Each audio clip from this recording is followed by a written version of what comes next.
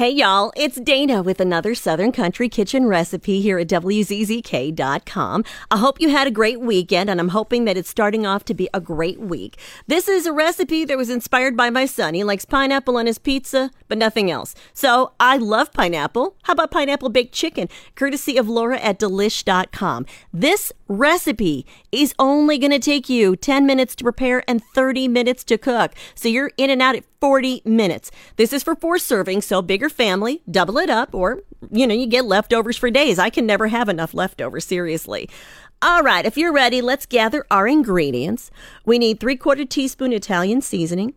We need 1/2 teaspoon of sweet paprika. 1/4 teaspoon of garlic powder. Now, 4 boneless, skinless chicken breasts. It's about 2 pounds. You can actually use chicken thighs in this because I use chicken thighs a lot because they're so much less expensive and they're really tasty, but that is up to you.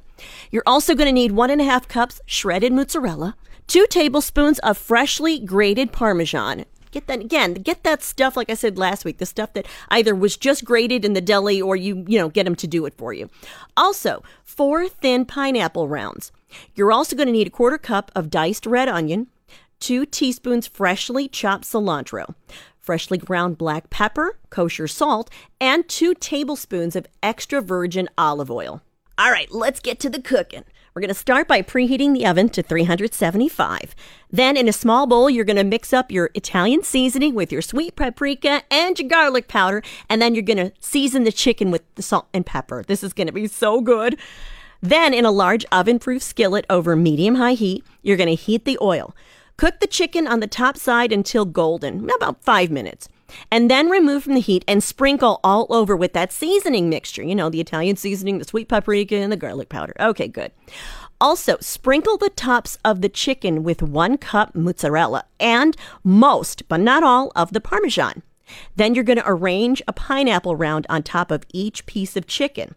And then sprinkle with the remaining 1/2 cup mozzarella and the remaining Parmesan. You're going to bake until it's melty, the cheese that is, not the chicken.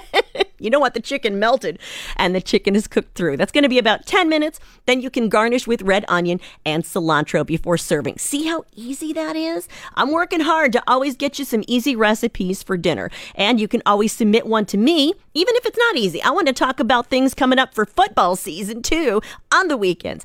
I'm Dana at WZZK.com.